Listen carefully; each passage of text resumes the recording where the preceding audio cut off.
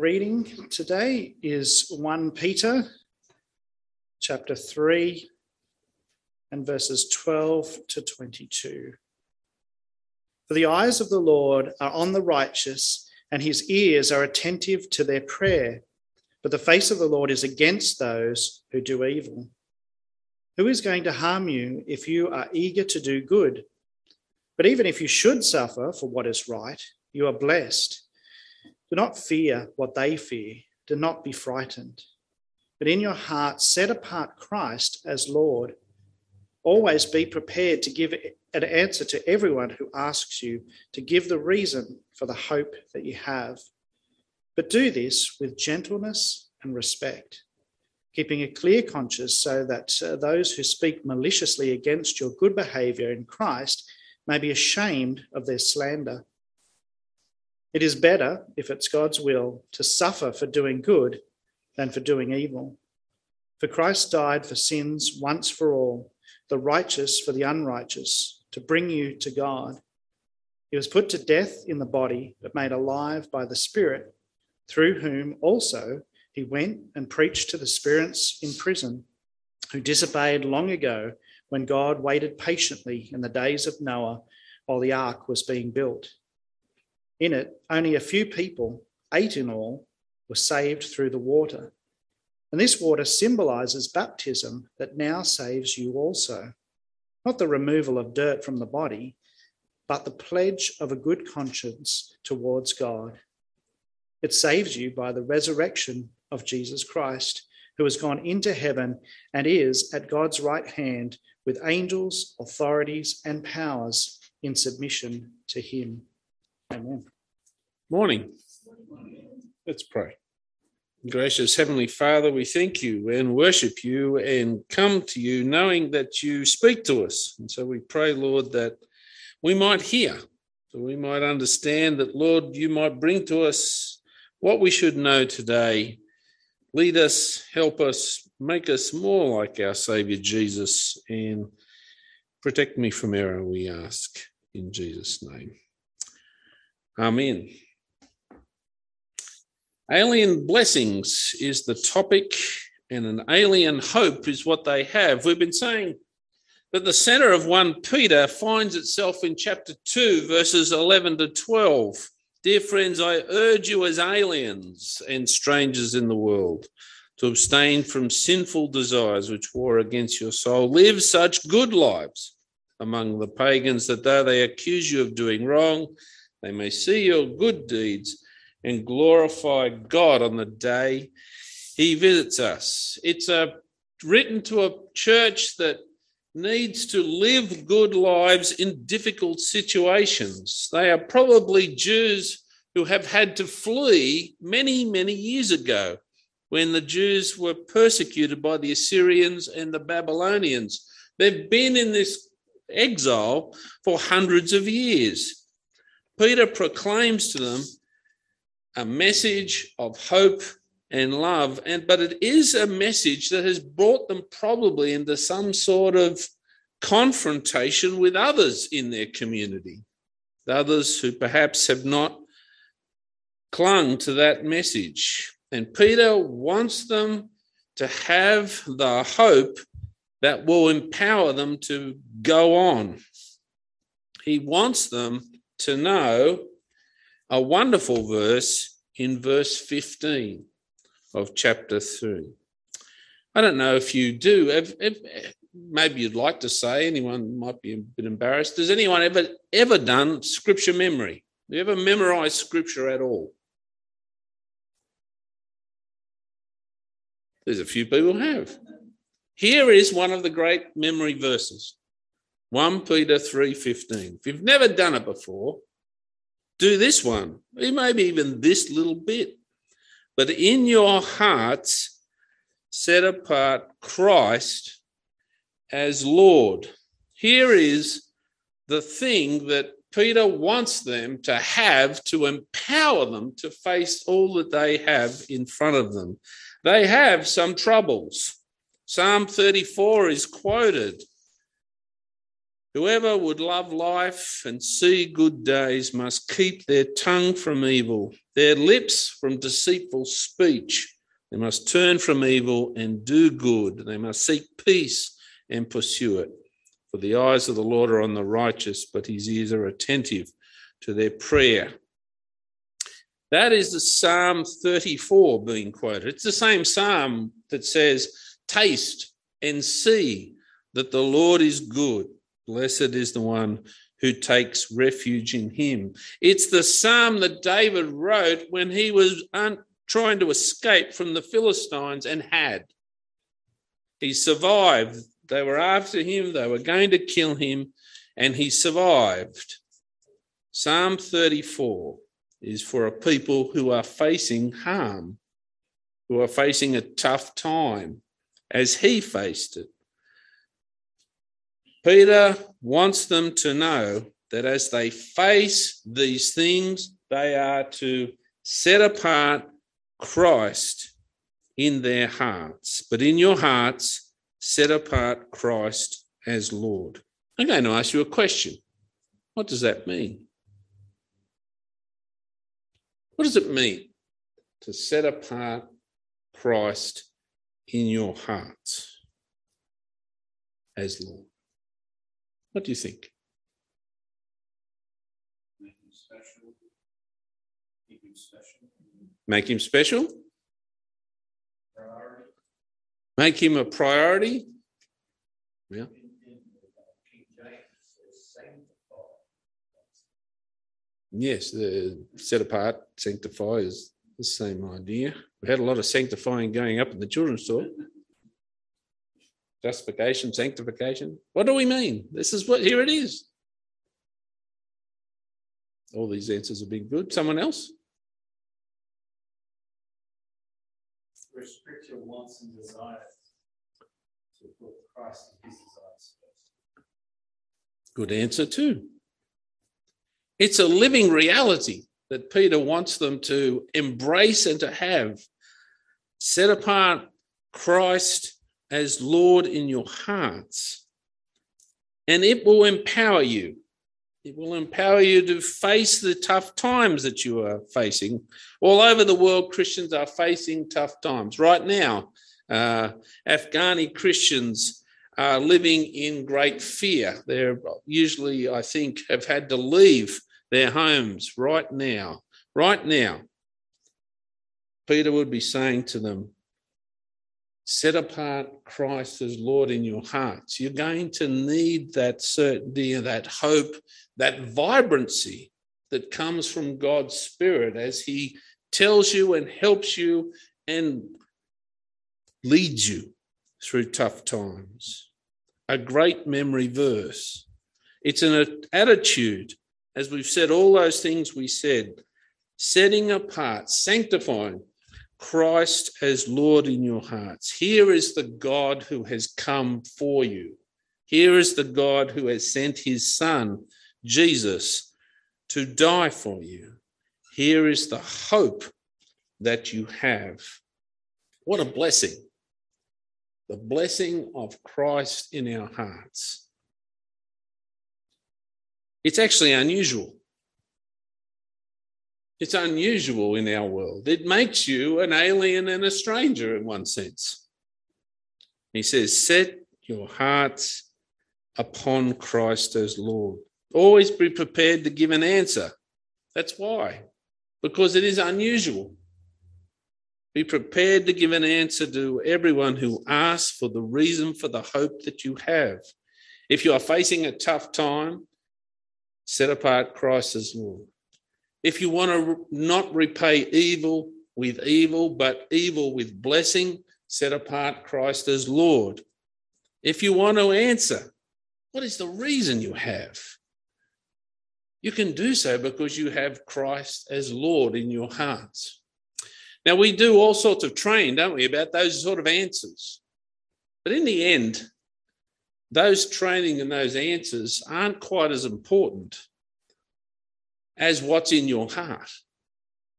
When Christ is in your heart, when you have put him as your cherished desire the thing that you live for, the joy of your life, it comes out.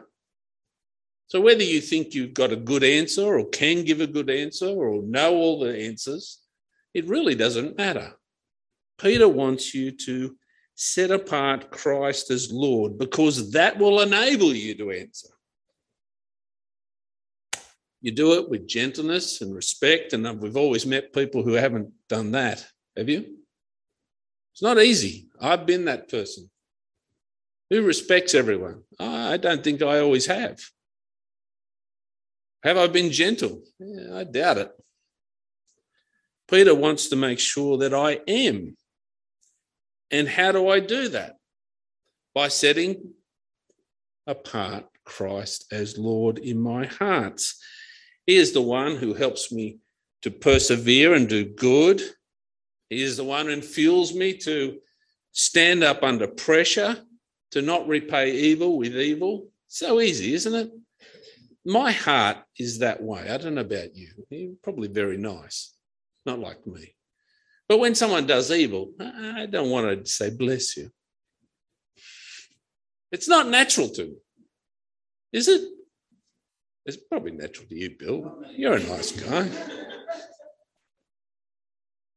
Jesus says, well, the only way to do it, Peter's telling us, the only way to do it is having Christ in us. That's the only way I can respond anymore. That's the only way I can be gentle. It's the only way I can be respectful. It's a different way. It's a strange way.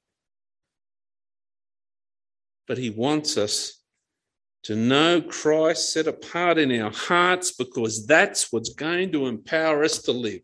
It's a simple message. It's a great verse. You want to know a verse? Know that one. You know, if someone asks you a question and you don't know, don't be afraid of that. I don't know that question. I can get back to you with the answer once I find out what it is. But what you can do is give a reason for the hope that you have because Christ is here. And Christ has come and he has brought life to you. He has brought life to you for he died for you. That's the other thing. We have alien Lord who suffered for us. Learn from him. For Christ, verse 18, Christ died for sins once for all, the righteous for the unrighteous, to bring you to God. He was put in death in the body, but made alive by the Spirit. We know that verse. We should love that verse. There's another verse. If you want as a memory verse, and if you've done memory verses, you might know that verse. Here is Jesus, who thought nothing of suffering for us, who thought nothing of suffering death for us. Why? Because he was going to bring you to God. Set apart Christ as Lord in your hearts, the God who has brought you life, the God who has brought you to God. Crocodile Dundee. Do you remember that movie? Gee, it's a long time ago. Who was in that movie? What's his name? It's so long ago. Who? Oh, Paul Hogan. Right, that's it.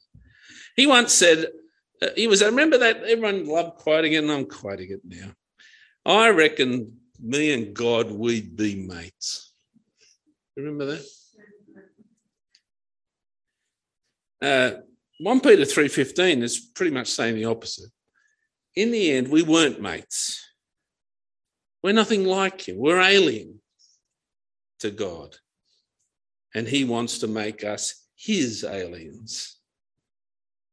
Instead, we're rebels, but God came in the person of Jesus to bring us back from death to life, to provide for us sin forgiveness and his life for us. It's a declaration of great love and forgiveness at the heart of who God is, and that's what we have in our hearts. Set apart this Christ who loved us with an everlasting love. Set apart. Set apart him who went through all things, and his Spirit is alive in us and raised us to new life. Verse 21, they have an alien resurrection. It saves you by the resurrection of Jesus. Now, before I get to that, we've read the whole thing about Noah.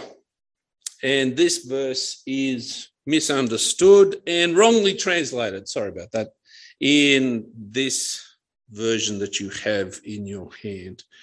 So it translates it. Where is it again? I've lost it. It translated as he was put to death in body, he was made alive through the Spirit, through whom he also went and preached. So to the spirits in prison. That makes it sound like Jesus went to hell and preached to people who were there. That isn't right, and that's not how it should be.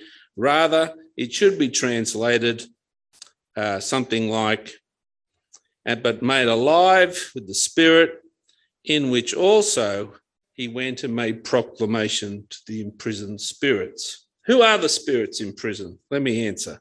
One, the translation, as we said, is wrong.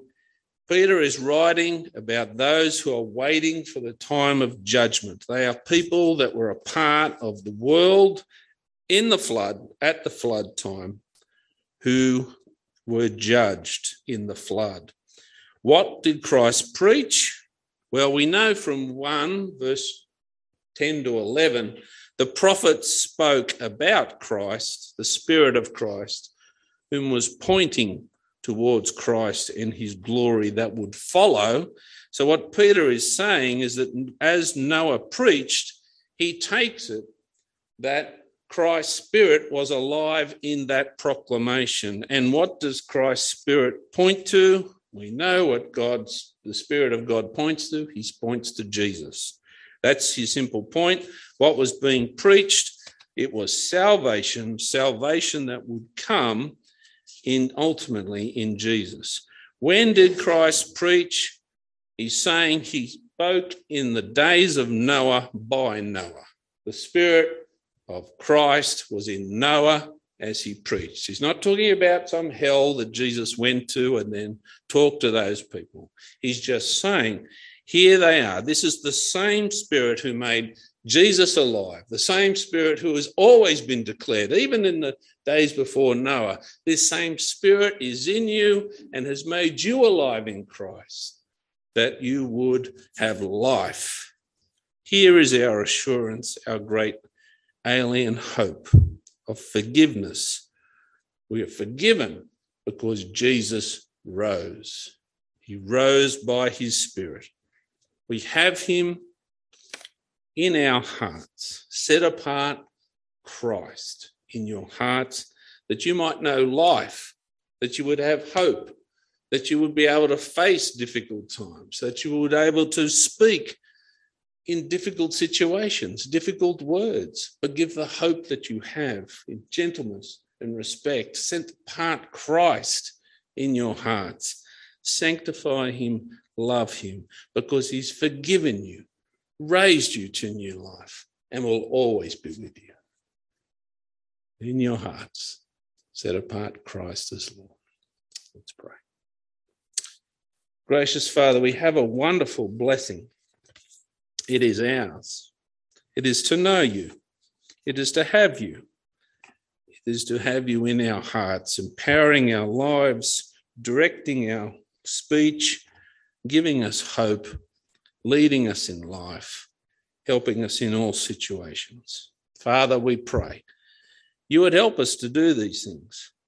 We pray that we would really taste and see that you are good.